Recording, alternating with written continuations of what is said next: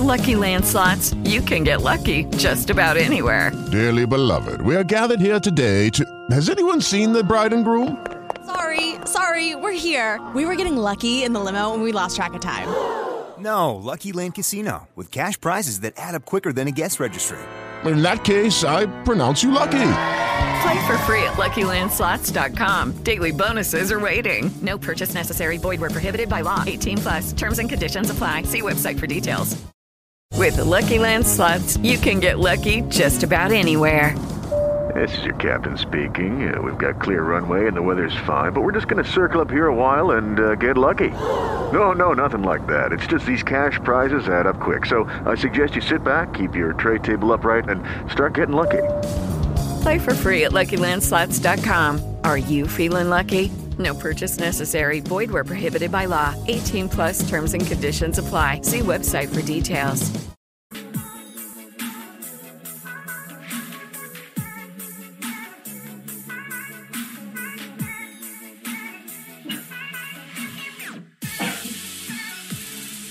What's up, everybody? We are live with the Osmo.com Fantasy Football Start Sit Show.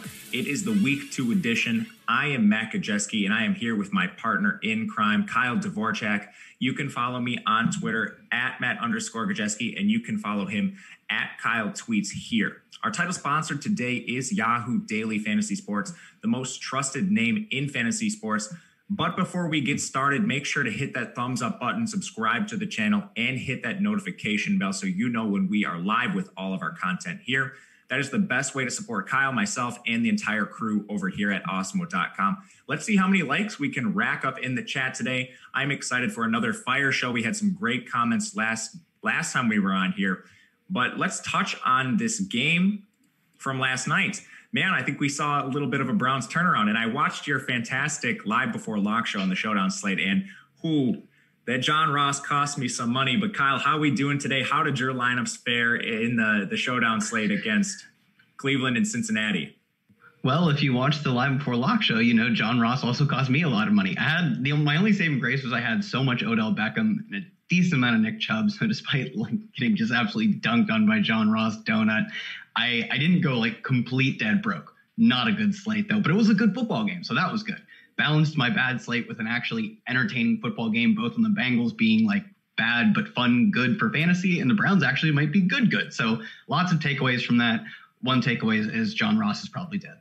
Yeah, let's touch on the Thursday night game, before we dive into your start sit questions. If you have them, start throwing them into the chat so Kyle and I can field them.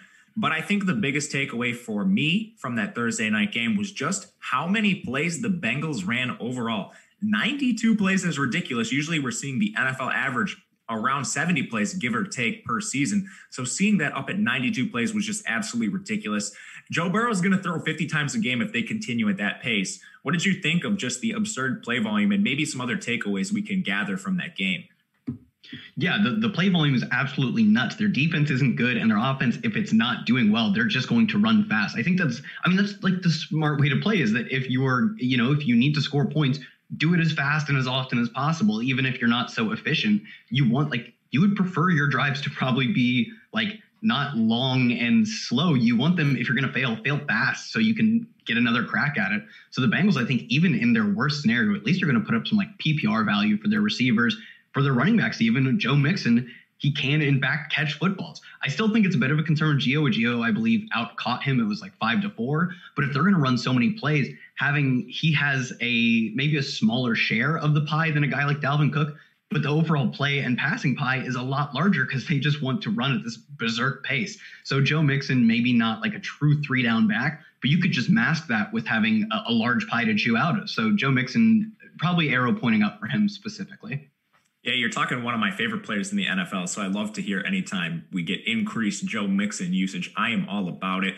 One other takeaway, we touched on John Ross kind of tanking our lineups in the Showdown slate, but that was because T. Higgins played an elevated snap share in week 2. We saw Auden Tate come in as a scratch right before game time. Surprised me a little bit. I fully expected Auden Tate to play. But John Ross was actually the leader in snaps in week 1, and now he's playing just above 20% in week 2 in favor of T. Higgins, of course. their second round draft pick right at the top of the second round there. So that was another takeaway for me. Maybe we can touch on the Nick Chubb, Kareem Hunt situation. What did you make of that?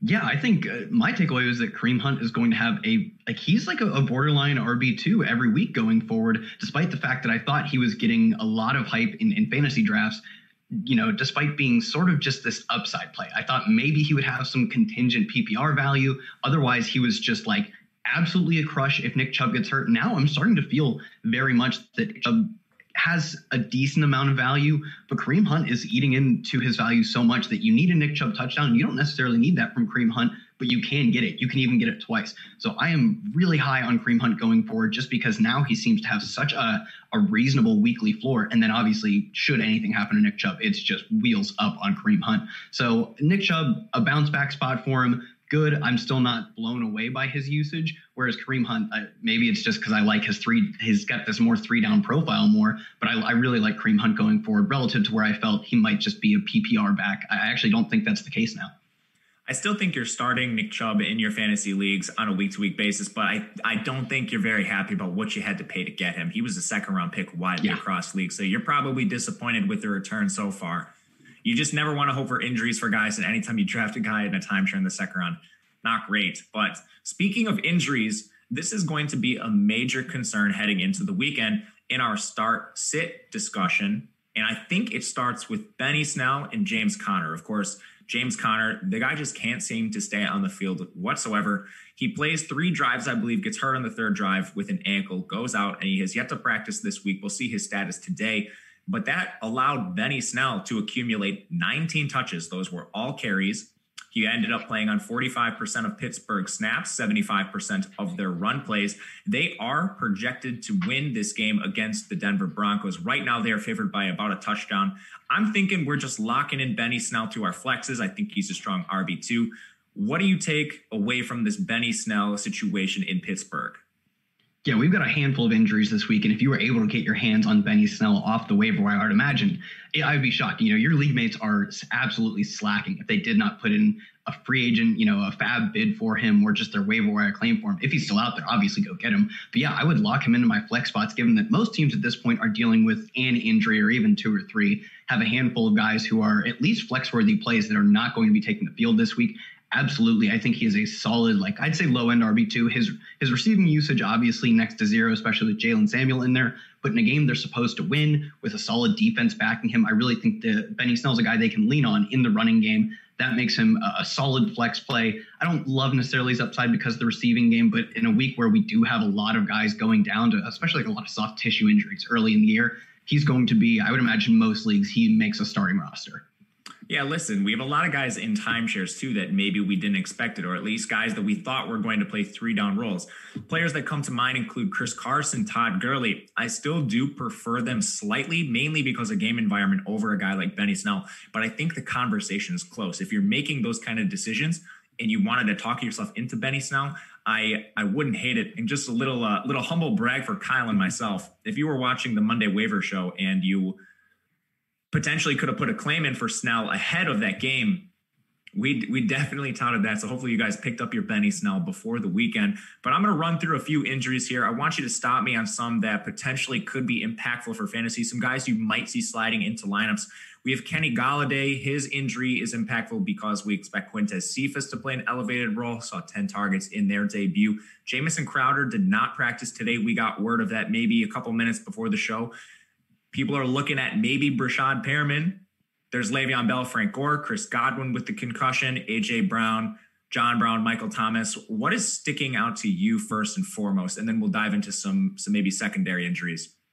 Yeah, for me, one thing that sticks out is trap plays on the Jets. I'm not playing any Jets. I don't care if Frank Gore gets every single touch. I don't care if Brashad Perriman is the only guy who gets a single receiver target.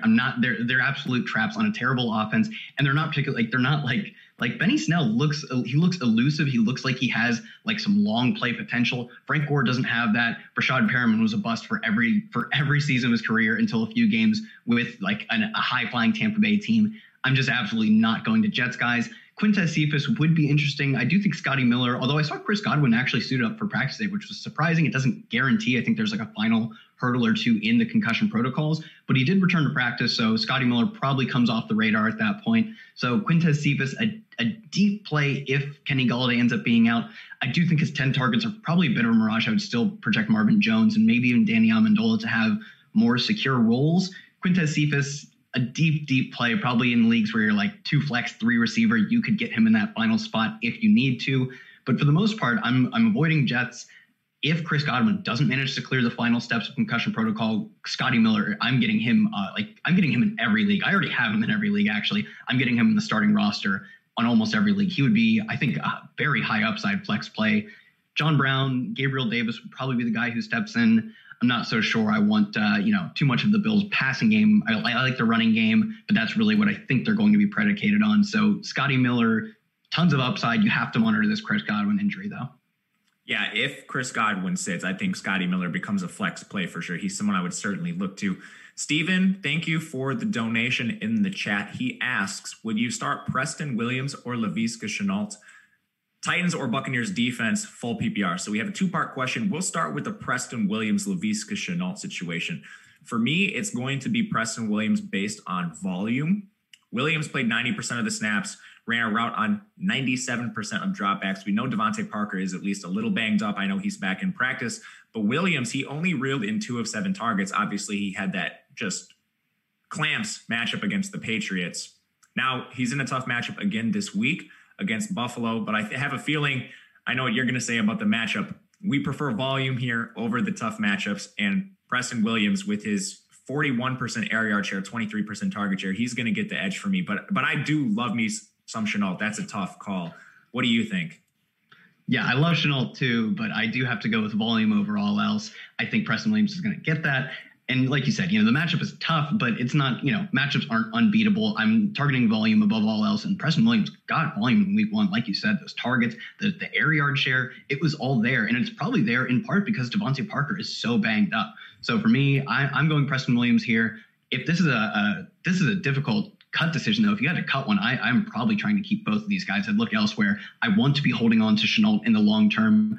We saw him get a role in week 1. He also got some carries out of the backfield, ends up scoring a touchdown, plays a decent amount of snaps. I think he was like top 2 or 3 in rookie snaps in week 1. He's a guy I'm excited about, but week 2, Preston Williams is still the guy you're trying to start of these 2. For sure. And the second part of your question, Titans or Buccaneers defense. For me, it is going to be the Titans. I know they are dealing with some injuries. Vic Beasley missed last game, and we have Adoree Jackson on injured reserve. But going against that Jacksonville team, they're still coming in as immense favorites right now. They're favored by just over a touchdown. I think the Tennessee Titans are a strong defense and one you could maybe even still pick up on waivers. I got them in a bunch of spots this week. So that would be my first leaning. Do you have a preference between the Titans or the Buccaneers? It's a full PPR league, he specifies. Yeah, so I love Gardner Minshew. I'm going to lead off with the fact that his 19 of 20 completions in week 1 was like top 5 all-time completion percentage in a single game. I still think I'm going to go with this Titans defense. I'm not projecting that I am that much sharper than Vegas, that I'm like, you know what? Jags need to be favored. They're off by 10 points, Vegas is. I'm not, we don't know as much as we think we know. I'm going to lean on Vegas, which has, billions, if not at least millions, hundreds of millions of dollars backing their models and at risk. They're smarter than me in this aspect. I'm still going to bet against Gardner Minshew, unfortunately, and play the Titans defense here. All right, back to a huge injury that we didn't touch on.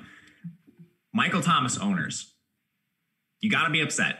I mean, you spent a first-round pick on this guy, and he, with a high ankle sprain, I don't believe they put him on injured reserve, but last I saw the reports were saying multiple weeks for him. We have Emmanuel Sanders. We have Traquan Smith. Are you comfortable starting either of them? Maybe even we could throw Jared Cook into this discussion. Or are you looking to the waiver wire? I think this really is important for a guy like Traquan, who is widely available on waivers this week. Is he a guy you could potentially look to for the Saints offense in your fantasy lineups?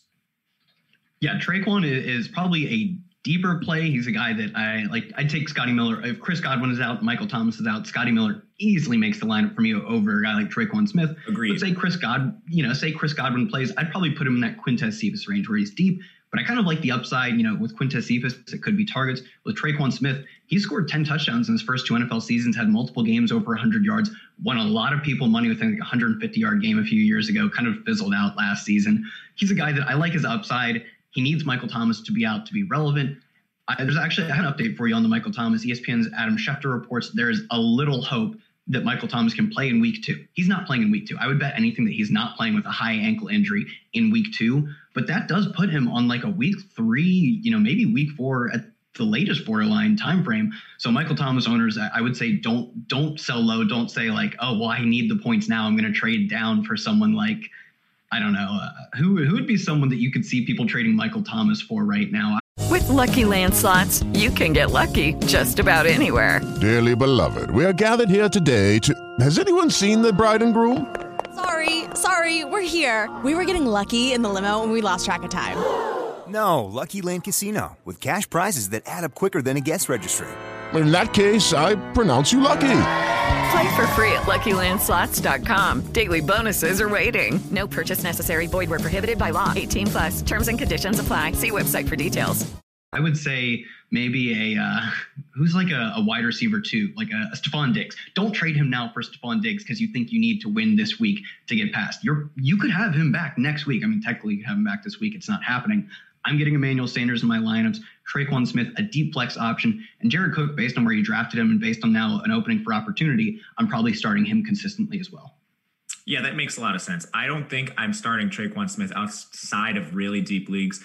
Jared Cook quietly had a ton of air yards for this Saints team, so he's someone you could look to at tight end if you're making a decision between maybe a tight end on your bench and a starter, potentially like George Kittle, who is not expected to practice this week, but everything coming out of 49ers camp, Kyle Shanahan says he wants to get him on the field despite not practicing whatsoever. George Kittle absurdly played 98% of the snaps despite suffering that knee sprain in the first half.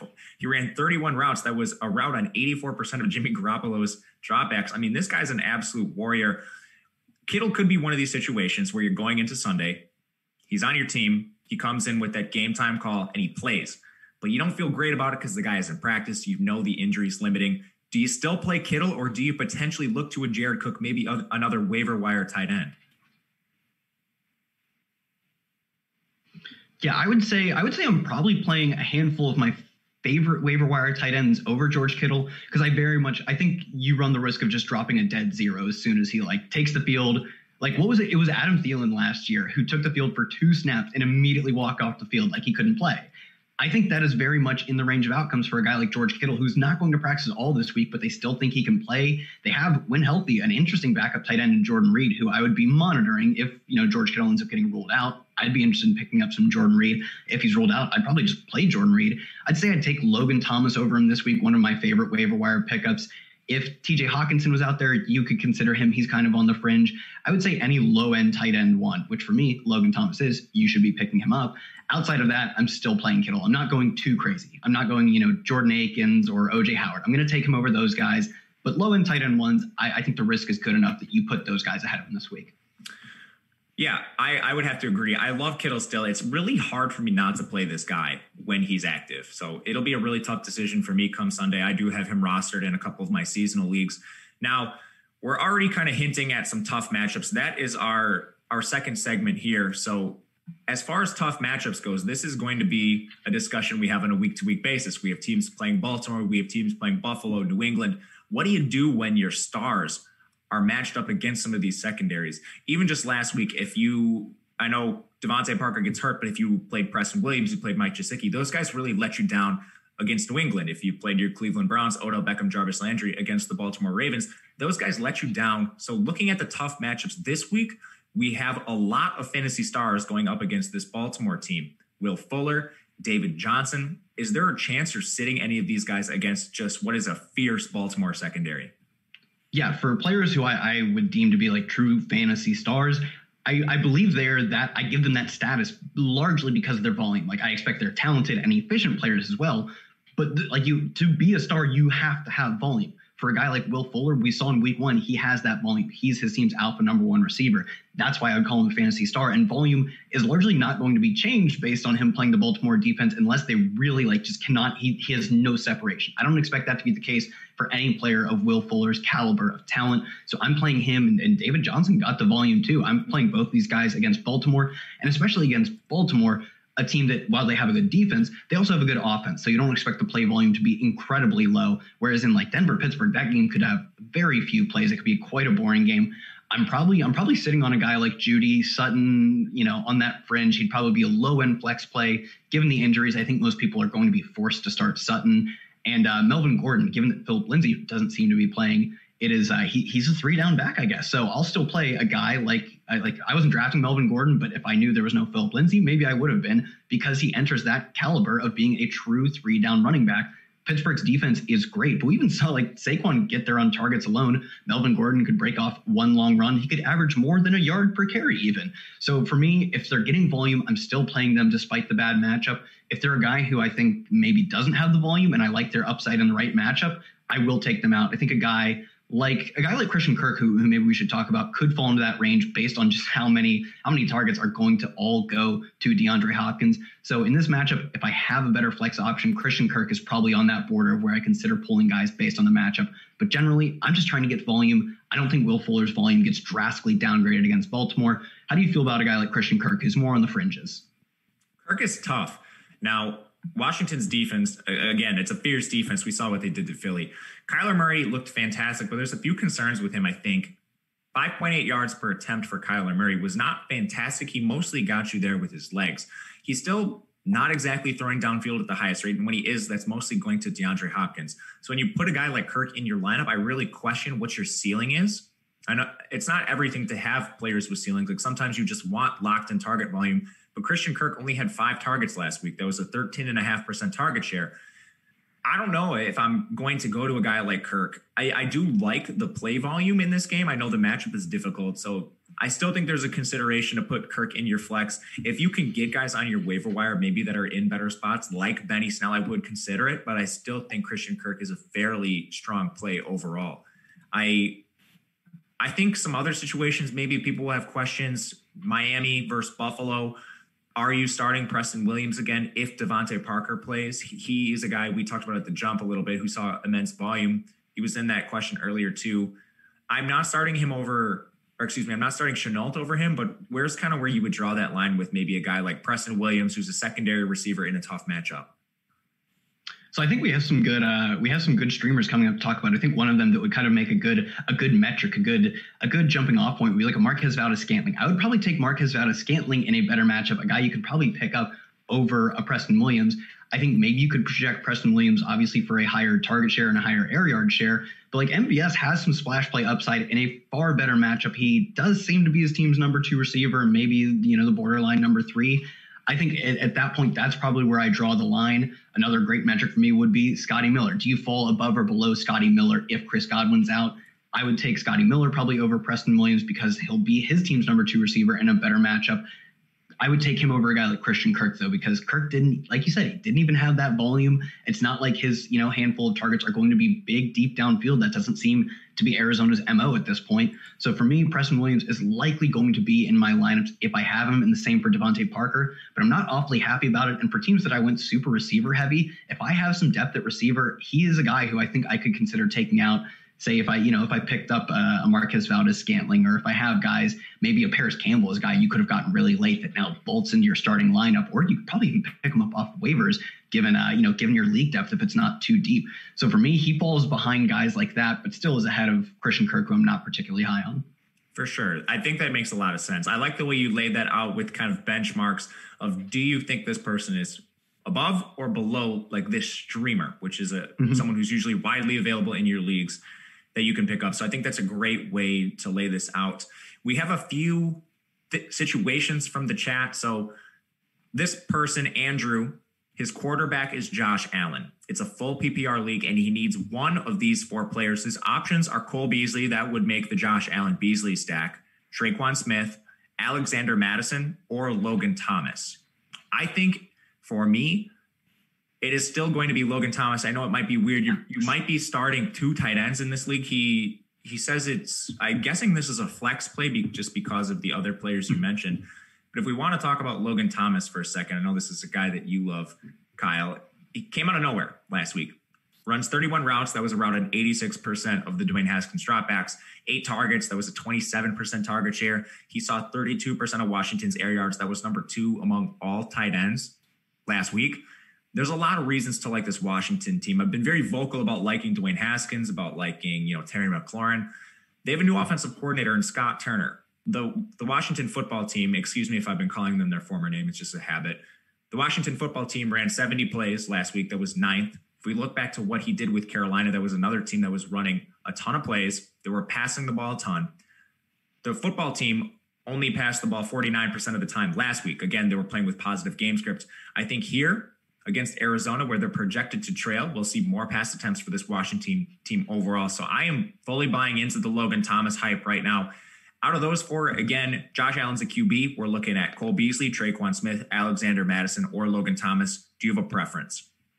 Yeah, I'm on Logan Thomas with you. You laid it out. He is, based on a small sample of week 1, he is a true number 1 tight end. And the thing is with that sample, I know it's 1 week, but who else are they looking to? They have no other talent outside of McLaurin and maybe some Steven Sims slot snaps. Like it's not like they have a guy, like 5 different guys, and he happened to be the guy in week 1. They have like 2 guys you could reliably project targets to. One of them is now Logan Thomas. So for me, he's the guy. If he wasn't on the table, I would lean Cole Beasley given the stack upside. All 3 options weren't awfully appealing, whereas Logan Thomas is a clear tier ahead of them. So I'm going to go with him. I would use the stack as a tiebreaker if it weren't for Logan Thomas. I like that play a lot. We have another hypothetical here. 2 flexes, full point PPR. He gives 4 options. He needs to start 2 of the 4. T.Y. Hilton, Terry McLaurin, Marvin Jones, and Michael Gallup. First of all, dude, if those are your flex options, congratulations. It sounds like you have a phenomenal team. For me, I think Gallup is locked in. You play Gallup no matter what. He's in the best game environment of the week. I know Amari Cooper had the 14 targets. Gallup only had 5, but they ran the same amount of routes. And if we look back to 2019, Gallup was actually pacing Cooper in targets and air yards, so I think he's a strong bounce back play. I think we also laid out the case for all your Washington pass catchers already. So we talked about the game environment for Logan Thomas. You can just pivot that right over to Terry McLaurin, who ran a route on 100% of Dwayne Haskins' dropback, 7 targets himself, that 23% target share, 28% of Washington's air yards. I think he's a really strong play. I would give him a really, really slight edge over T.Y. Hilton right now. I love T.Y. Hilton. I think T.Y. Hilton is facing more competition in that offense. So if you wanted to split hairs and go with Hilton, I wouldn't fault you there. Again, pick 2, T.Y. Hilton, Terry McLaurin, Marvin Jones, Michael Gallup. Who you got, Kyle? Yeah, I'm in lockstep with you, and I think I'm even lower on the Colts than most people are, especially on their deep targets. Phillip Rivers has really struggled in the past 1 week and 1 year in terms of throwing deep. He was horrible deep last season. It didn't really have a ton of arm strength going into week 1. So for me, that's definitely the tiebreaker between him and McLaurin. And Michael Gallup, I think he is an every week starter. Even if I have this awesome deep receiver core, he is clearly starting in all of my lineups. So Michael Gallup is the clear one. And then Terry McLaurin was still a slight edge over T.Y. Hilton. I'm not completely down on the Phillip Rivers led Colts. I'm just probably a little lower than consensus. He's starting in most of my leagues, but when you have Terry McLaurin as an option, I'll take him. Agreed. Before we move over to some tough matchups and some streamers, I want to tell you guys about our title sponsor of the show. It is Yahoo. Yahoo Daily Fantasy Sports. They are the most trusted name in fantasy sports. Yahoo DFS now includes CSV uploads and CSV edit features. For those looking to play multiple lineups, it helps you make better choices. So choose Yahoo Daily Fantasy. I play quite a bit over there, and it is fantastic. Right now, we have quite a few of you in chat. Looks like we are up over 50, approaching that 75 mark. So hit that thumbs up button. It's the best way to support Kyle, myself, and the entire Awesemo community. Subscribe to the channel, hit that notification bell so you know when we are live. But let's keep it with the chat for a little bit here. There's a lot of great questions rolling through. We have a question: who do I start full PPR pick? David Johnson, DJ Chark, Paris Campbell, or Cooper Kupp? He needs 2 of them. Again, that's David Johnson, DJ Chark, Campbell, and Kupp. My favorite play out of those is Kupp. After that, I think we have a really tough decision between Johnson, who's in a tough matchup. They'll be playing Baltimore. DJ Chark didn't quite see the volume I thought we were going to, but I think DJ Chark has probably a better path to volume just straight up than Paris Campbell. I know Paris Campbell had the crazy week 1, but DJ Chark still 93% of routes on Gardner Minshew dropbacks, only 3 targets. I really think that was influenced by Gardner Minshew only dropping back 20 times. Again, they ran arguably, I can't remember the plays off the top of my head, but it was, if not the fewest offensive plays, the 5 fewest in the entire NFL. So with some positive regression, I think we do see more opportunity for DJ Chark going forward. He gets a real slight edge to me over guys like Paris Campbell and David Johnson. What do you think? It's pick 2, David Johnson, DJ Chark, Paris Campbell, and Cooper Kupp. I definitely agree. Kupp is my guy out of these 4. And then moving to the second one, I'll split it. I'll split it and go David Johnson. Hello, it is Ryan, and I was on a flight the other day playing one of my favorite social spin slot games on ChumbaCasino.com. I looked over at the person sitting next to me, and you know what they were doing?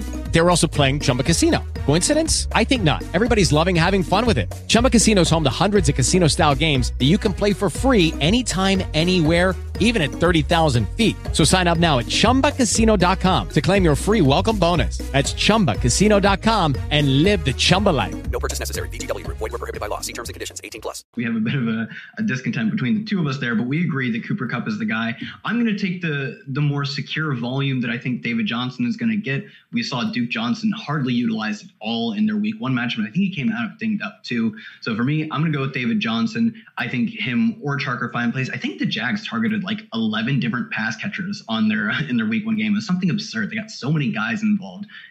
Just like these like no-name guys, really. So for me, I'd probably look to, I'm a little nervous on Chark. Love me some Laviska, so maybe that's playing into it. I'm going to go David Johnson, but I think both of those two are fine plays, and Cooper Kupp is the obvious move. Yeah, I think you're making a strong case for David Johnson. I'm glad we're in lockstep on Cooper Kupp. We have another question. It is, barring Kenny Golladay, A.J. Brown injuries, would you start Marvin Jones Jr. or Corey Davis? For me, it is going to be Marvin Jones Jr. We just have a larger sample of him being an effective NFL player. Corey Davis, I know he had the one game, I believe it was 8 targets and a solid target share, same as A.J. Brown. But Marvin Jones, he also quietly ran a route on 100% of Detroit's dropbacks, 19.5% target share. He just didn't get you there last week. The 8 targets didn't amount to a touchdown, didn't have a 100-yard game, so he's kind of flying under the radar. And I pretty clearly think that Marvin Jones Jr. is the better play here. Do you have a different take? Nope, I'm completely in lockstep. This feels fairly easy layup for me. Go Marvin Jones here, lock in that passing volume. Even if, Quintez Cephas gets 10 targets, I don't project that going forward. Marvin Jones is his team's number 1 as long as Kenny Galladay's out. And maybe even if he comes in at less than 100% health, because he seems pretty nicked up. So no discussion here. It's Marvin Jones. Yeah, I agree 100%. There's a question. What site do you guys use for prop bets? So assuming that you're in a place where you can make legal prop bets, I want to point out the Osmo Odd Shopper tool. Like, this is a complete game changer, guys. You can use this tool. It shows you all of the different betting markets, assuming you're in a legal state where you can take advantage of different odds. It has really helped my game. It takes out a ton of the time trying to shop around, find these odds. So, I mean, if you're interested, go to Osmo.com, sign up for an NFL Weekly Pass. That's at Osmo.com/join. There's packages for any sort of players here. And again, if you're playing props, that is just an absolutely incredible tool. As far as a couple other questions, do you like Logan Thomas more than Chris Herndon for the remainder of the season? That is a resounding yes from me. It's not often I get this many questions about Chris Herndon, who's arguably on the worst team in the NFL. Do you have the same take with this? Yeah, absolutely. Absolutely. I mean, I can't. Who's playing Jets anymore? Don't play Jets. Cross them off. If you see a guy and next to his name it has position -NYJ, don't play him. Don't pick him up. Don't put him on your roster. Are we too high on Logan Thomas? No, we're exactly high enough on Logan Thomas. We saw like I said, who else are they going to throw to? We saw him get the role in week 1. He's crazy athletic, and it's not surprising. Like, you could say he doesn't have a track record of production. He's a position switch to an incredibly difficult position to play. I'm all aboard on Logan Thomas. I think he's this season's Darren Waller. Yeah, I love Logan Thomas. I mean, we're talking about streamers right now. I think he's your number 1 streaming tight end. Is there another tight end streamer you would consider over him? Say you have George Kittle in your lineup and George Kittle's a game time decision. He doesn't play. Is there another streamer you would prefer over Logan Thomas? I think some considerations might be Dalton Schultz just because he's in the best game environment of the entire slate with that 54-point total. I put Hayden Hurst on our list just in case someone dropped Hayden Hurst. Like, please pick him up. And then another one, O.J. Howard. I'm certainly not preferring O.J. Howard over Logan Thomas at this point. But is there anyone you would prefer over him as a streamer? No one I prefer over him. He's a tier 1 streamer. It's not even close. I got him. If you signed up for the draft kit, you could have gotten a coupon to the FFPC. I play on the FFPC, and I got him in a tight end premium league. And I was so excited. I didn't have to blow the fab on him. I don't know what people don't see that we see in Logan Thomas. He's the clear number 1, and I would not be surprised if he ends up being the best tight end streamer of the season. Like, there's no better pickup throughout the year. So for me, it's him. I like OJ Howard. If someone picked up Thomas, or, there's some buzz going into the season, he had a good training camp apparently. If he got picked up, OJ Howard was a guy who in his first 2 seasons led the NFL in yards per target as a tight end, at the tight end position for 2 consecutive seasons. Seemed like a crazy good playmaker. We see late tight end breakouts happen all the time with Logan Thomas. So he's a guy that I think you have to consider. Logan Thomas could be rostered. OJ Howard, especially playing in a great game environment this week, even if he is, the 1B tight end, could end up having a good game. So I'm interested in OJ Howard, but not to the Logan Thomas levels. Yeah, OJ Howard could be interesting as a streamer, and I think there are some cases where I would start him in my seasonal leagues. If we look at Tampa Bay, they're a team that was already running a high rate of 12 personnel. Just looking at snap counts, Gronk played 77% of snaps. OJ Howard was in there for 53. Now we might not have Godwin. That could just put OJ Howard on the field more often. I know we're talking about liking Scotty Miller, but there's a chance they just play more 12 personnel, and then it's OJ Howard potentially being the beneficiary of those targets. So I do like him as a streaming option as well. I think we should touch on Dalton Schultz as a streamer, just because the tight end position being as fluky as it is with touchdowns so heavily influencing the outcomes of these games. Are you going to Dalton Schultz? I know he's a cheap attachment to Dak Prescott in that awesome scoring environment, and he essentially played the Blake Jarwin role once Blake Jarwin went out. Any interest in him? Yeah, he's a good, like you said, touchdown upside at a position where that's really all you need to have a passable week. That's what you want from your streamer. And I would say out of all the streaming options, he probably falls in that OJ Howard tier of maybe not like a great target upside, but just overall, if you play on a Bucs team facing Carolina, or if you play on a Dallas team facing essentially anyone, you do have at least one touchdown upside. If not, a fluky game could happen. You score twice. So he's more of a desperation play. I'm trying to get a guy like Logan Thomas if I can, but I don't think you're absurd for dipping into what seems to be just a clear number 1 tight end on his team, even if he's a bit pushed down in the target totem pole. Agreed. The questions are rolling in fast from the chat. So all right, let's rapid fire. Bang, bang, bang. Rapid fire questions. All right. So this is more of an overarching strategy question for the flex position overall. Given what we saw last week, a lot of RBs in more timeshares, maybe not seeing quite the involvement we thought they would. Are you more willing to play a wide receiver or tight end at flex this week? Of course, this is going to be dependent on who is on your team. But I think if you rostered a guy like Todd Gurley, if you rostered a guy like Chris Carson, I do think you should be looking at your options on the waiver wire. This is probably a closer call than it should be. If you have, Paris Campbell, would you potentially play him over Chris Carson? I'd probably still say no, but we're at least having this discussion, which means it's closer. What do you think on this topic? Yeah, generally, I'm not. Actually, I think there's some efficacy to going tight end in the flex, which is something I don't think a few years ago I would have ever thought of. It just seems crazy. But we do have a handful of guys. Like if you drafted Travis Kelce, you can pick up Logan Thomas and play him in the flex. He's a solid flex-worthy play. We talked about him. We talked, a question earlier that he is a guy that people are going to be playing in the flex. I don't think it's something you have to be doing, but I think 2 tight end. Like I did a decent amount of two early tight end in best ball as well, because I saw some of the guys at Rotoviz were saying that they had the data that's a very viable strategy. So for me, I think that's at least worth looking to. If there's a tight end projected more, don't knock him just because he plays a position you don't normally play in the flex. I'm not overreacting to week 1. I'm not benching Todd Gurley. Chris Carson was a bit concerning, but over half of his carries, which were none, I think he got 6, all came in the first half, whereas 2 of the 7 Carlos Hyde carries came in the first half. It does seem like it's going to be a bit of a workload split more than projected with Carlos Hyde, but Hyde was mostly used as the cleanup guy. He wasn't necessarily getting the starting gig. And even if that means Chris Carson isn't, a 70% backfield share and it's more 65-60, that's still good. It's still good enough to be a flex play. And he got all the backfield targets between those 2. I think Travis Homer worked in for 1 or 2 targets. But for the most part, he was running a decent amount of routes and playing a decent amount of the receiving snaps. So for me, that receiving upside makes it at least I'm not considering benching him yet. The rushing share was concerning, but I don't think the sky is falling on Chris Carson. Yeah, for sure. I still think Carson's probably the preferred play there. But listen, guys, at Osmo.com, we have a ton of free content for you. Make sure to check out the site. If you're looking today specifically, we have the NFL Express top stacks tool. This is an absolutely fantastic tool that Alex Baker, Awesemo, develops himself, something he uses on a weekly basis. That will certainly help you with your DFS lineups. For other sports, we have NBA rankings free today, MLB player projections. So make sure you check those out. Question from Caleb. Do you think Christian McCaffrey gets more targets this week? Of course, he was drafted usually number 1 overall. As far as McCaffrey seeing 4 targets last week, I do think this is a small sample size not to worry about.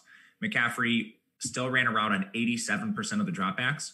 McCaffrey, as far as the involvement in this offense, we have Joe Brady as the offensive coordinator. He was the architect of the 81 catch Alvin Kamara season in 2018. He was the architect of the 55 catch Clyde Edwards-Helaire season last year at LSU. I think the targets will come for McCaffrey. So stick tight with him. Don't sell him low. Do not think about benching McCaffrey. Any concerns with him? Yeah, I mean, I think you could reasonably say that they have a better receiving unit around him with the addition, with the third year of Curtis Samuel, who's kind of a gadget player. And I think the more time he gets in the NFL will be better for his overall talent as a receiver. And then obviously signing Robbie Anderson, who has a big week 1. I think those things knock the overall target share, but not to 4 targets. And on a team that, like you said, I think they're going to want to pass. I think they're going to be a better offense.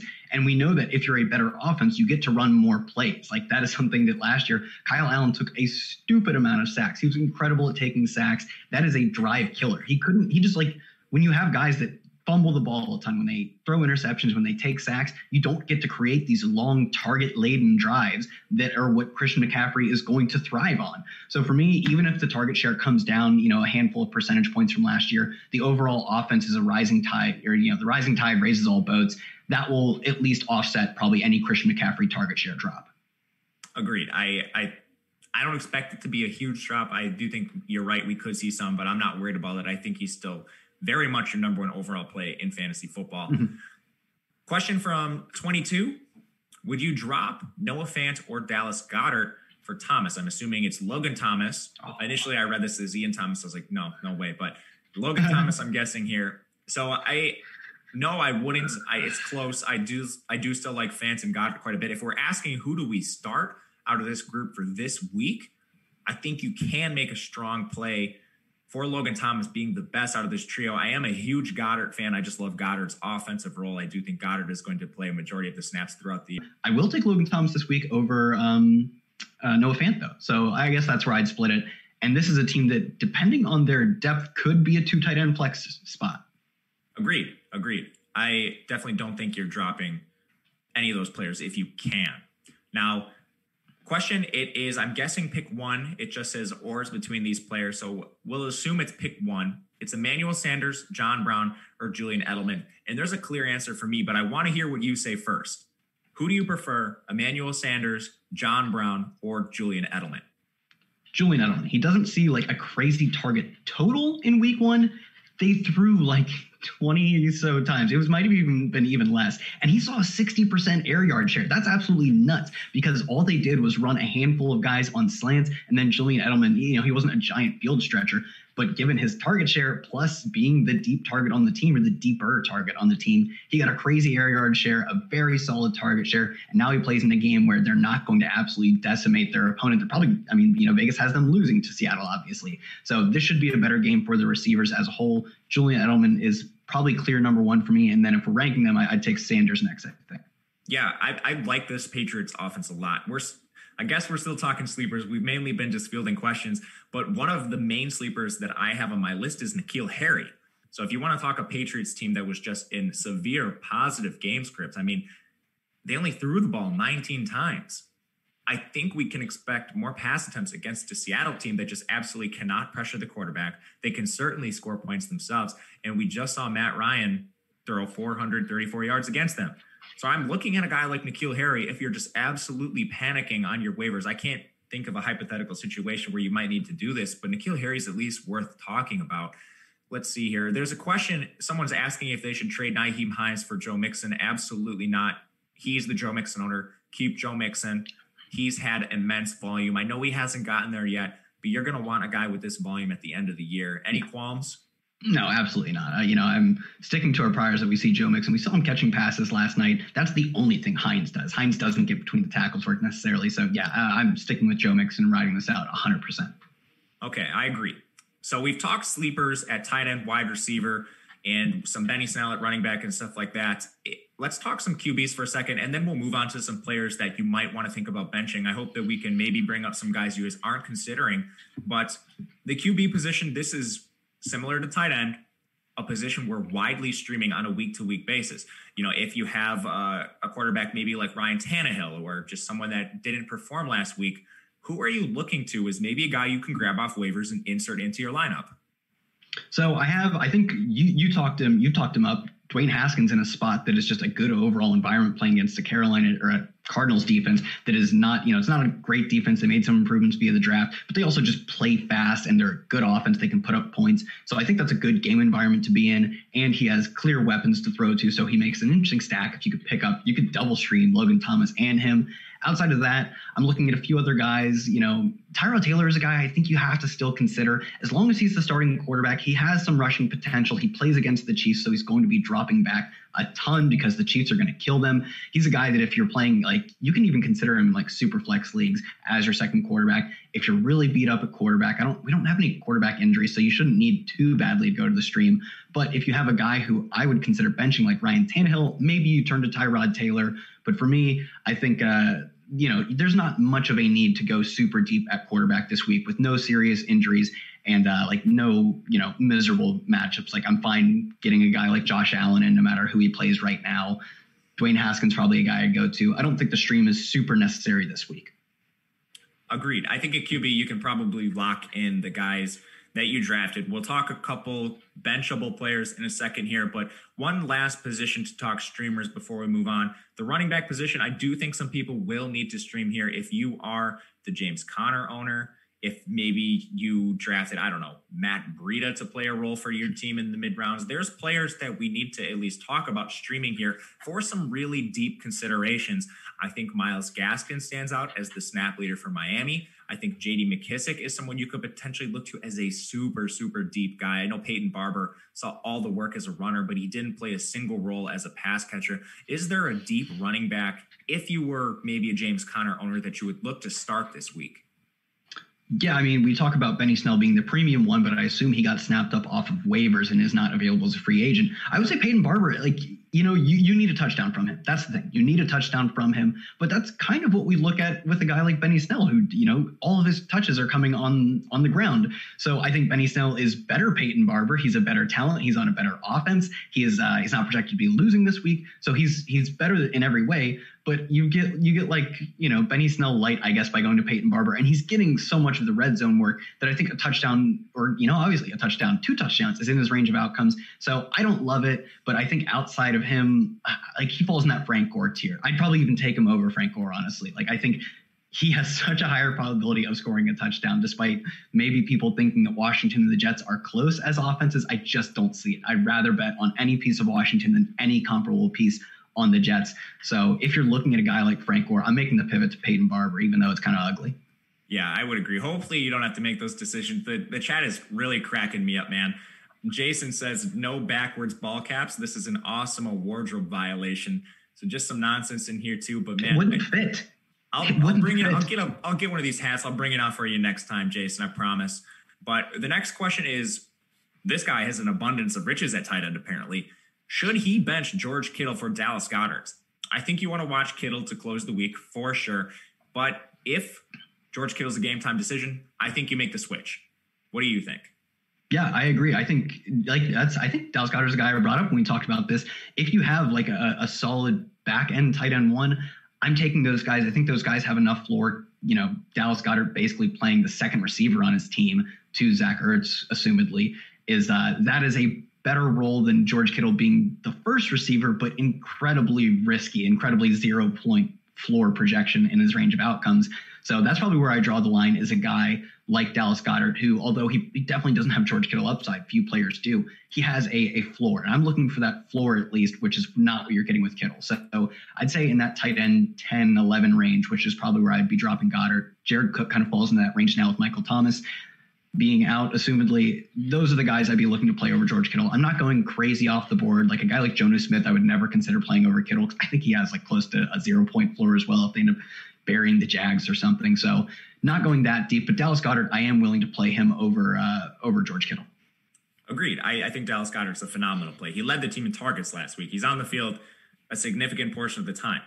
Now, let's talk some benchable players. Let's maybe rack some of the minds of the people in our chat. Who would you consider benching? For me, at the QB position, I think you would take a look at benching a guy like Ben Roethlisberger, maybe for a quarterback like Dwayne Haskins. It sounds crazy, but hear me out.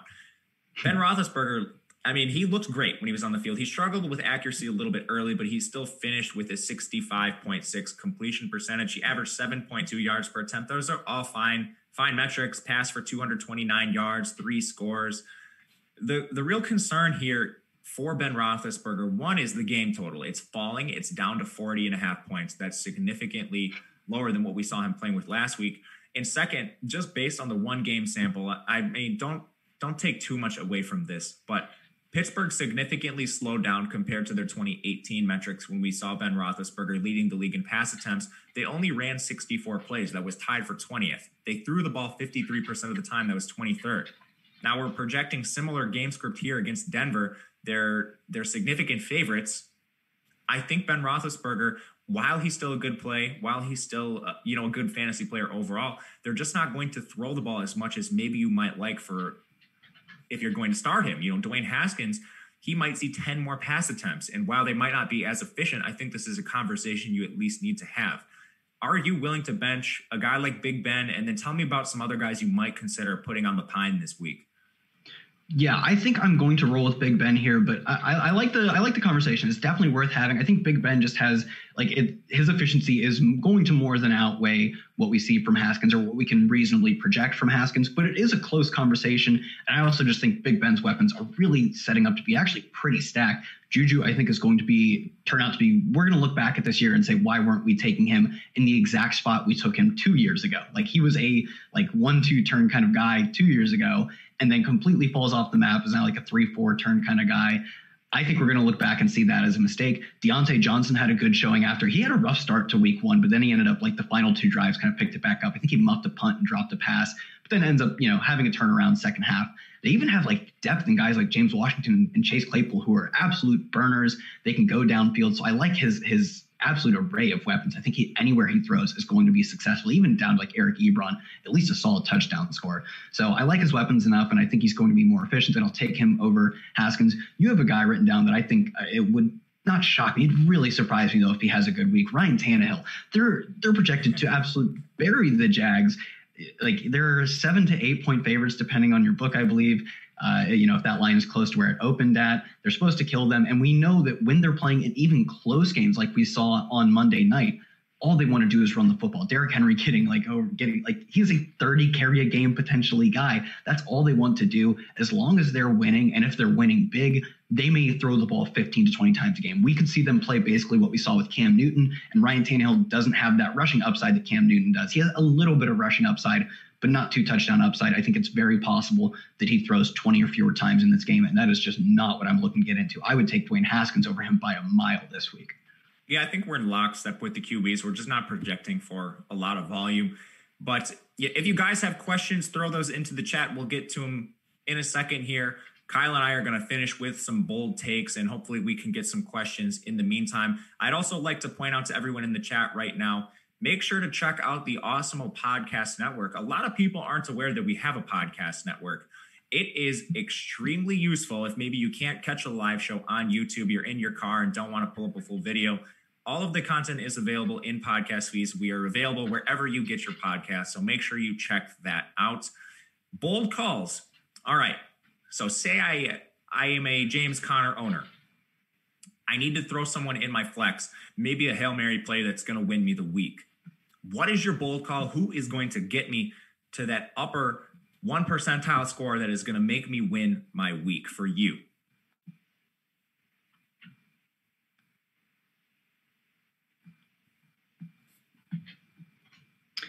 I have a bold call. You can't pick him up off waivers, but a guy that I think if you are behind the 8 ball on, you should not be considering benching right now is Austin Eckler. Austin Eckler, in the past 2 times that he played the Chiefs, got 10 and 12 targets. And I'm not saying that he has the Chiefs number specifically. It's that they've lost both those games and they're going to lose this game again. Don't consider benching Austin Eckler. I say he goes over 5 catches on this week and ends up being a top 5 fantasy running back. And then at that point, maybe you sell high, because I'm not awfully up on this offense as a whole, and I'm not up on his projection with Tyrod Taylor. But this is a bounce back week for Austin Eckler, top 5 running back. Please don't bench Austin Eckler. I love Austin Eckler. We just got a question coming through the chat. It's about AJ Green. It says, should AJ Green owners be worried? And this is a question I think we need to have now, just because we're not seeing AJ Green play a full complement of snaps. He's been around 60% the first two games of the year, and he doesn't exactly look like a world beater when he's out there either. AJ Green, of course, is north of the age of 30 now. He's missed most of the last 2 seasons with injuries. Are you panicking on AJ Green? Yeah, I am not particularly excited about AJ Green. And despite the fact that they ran a lot of plays, you can't project them to run like over 90 plays on any given, like that'll probably be one of their highs, if not the high on this season. So when you see that, like, he has, some volume, like I think he got a bunch of targets last night, really, but that can't be the projection going forward. He's not getting a high enough share of the pie that you can really feel confident in starting him. And in games where they can't, backdoor score a few drives, I think Tyler Boyd scored that final touchdown they had, but when they can't string together a few drives at the end of games, he's going to have 4 or 5 target games on games where they score 17 points. It's going to be games that kind of look like the Chargers. Those will happen as well. And we saw last night was the perfect scenario for him to succeed, and it's just not coming together. You talk about him being old. He's been banged up. He hasn't played a full season, and it's 1 full season in 4 or so years. I would be trying to sell on him the next time he has a spike week, if that comes anytime soon. Yeah, I agree. AJ Green, we see T. Higgins jumping in snap share. I think this could be the plan. AJ Green's a free agent at the end of this year. We have a trade question. Carson Wentz and Marvin Jones Jr. or T.Y. Hilton, Jared Goff. When I get these questions, one of my favorite things to do is look at who is the best player. Who is the player that will set me apart? And in this trade, I think the very best player is T.Y. Hilton. It's because the quarterback position in most leagues is replaceable. So T.Y. Hilton is a locked-in number 1 wide receiver. Marvin Jones has a little bit of steam right now because of the Kenny Golladay injury. And when we look at T.Y. Hilton, he saw 9 targets in their first game. 40% of Indianapolis's air yards. I think he's the best player. And I actually do prefer Goff to Carson Wentz just based on a volume perspective at this point in time. So for me, it's the Hilton Goff side. Who do you prefer on this trade? Again, it's Carson Wentz and Marvin Jones Jr. or T.Y. Hilton and Jared Goff. Yeah, I agree. In trades with quarterbacks, unless it is, Patrick Mahomes, Dak Prescott, Russell Wilson, Kyler Murray, Lamar Jackson, and maybe you can throw Josh Allen in there, I really don't care about the quarterback. Is so replaceable. It's such you can get the right matchup. You can pick a guy who has rushing upside. You can get a guy who just has spiky touchdown efficiency every now and then. So for me, you could have a guy who throws 40 times and doesn't even do it that well and just gets, racks up cheap yardage. A guy like kind of like Joe Burrow. So for me, it's quarterback doesn't matter. I'm taking the best available player in the trade. So give me the T.Y. Hilton side. I agree. All right. My bold call. I love Terry McLaurin. If you have access to Terry McLaurin, start him. I think he's a chance to be inside the top 5 wide receivers on the week. But if you're looking for just a guy, a Hail Mary, someone you're not sure who to start in your flex and it's real close, I would take a look at N'Keal Harry. He saw 6 targets. That was a 31% target share just because New England did not throw hardly at all. There's Julian Edelman. There's N'Keal Harry. There's no one else. Their third receiver was Damiere Byrd. James White did not play significantly. Of course, if they're in negative game script, that could change. But this is a game against Seattle where we are expecting more points to be scored. We're expecting more pass attempts overall for Cam Newton. And we just saw Atlanta shred this team. But that will do it for today. Thank you guys for tuning into the chat. Hit that thumbs up button before you go. Make sure to subscribe and hit that notification bell so you know when everything is live on Osmo. But that'll do it for our Yahoo sponsored Start Sit Show. Of course, you can follow me on Twitter at Matt_Gajeski and Kyle at Kyle Tweets here. Thank you guys. Have a great day. We'll see you next week.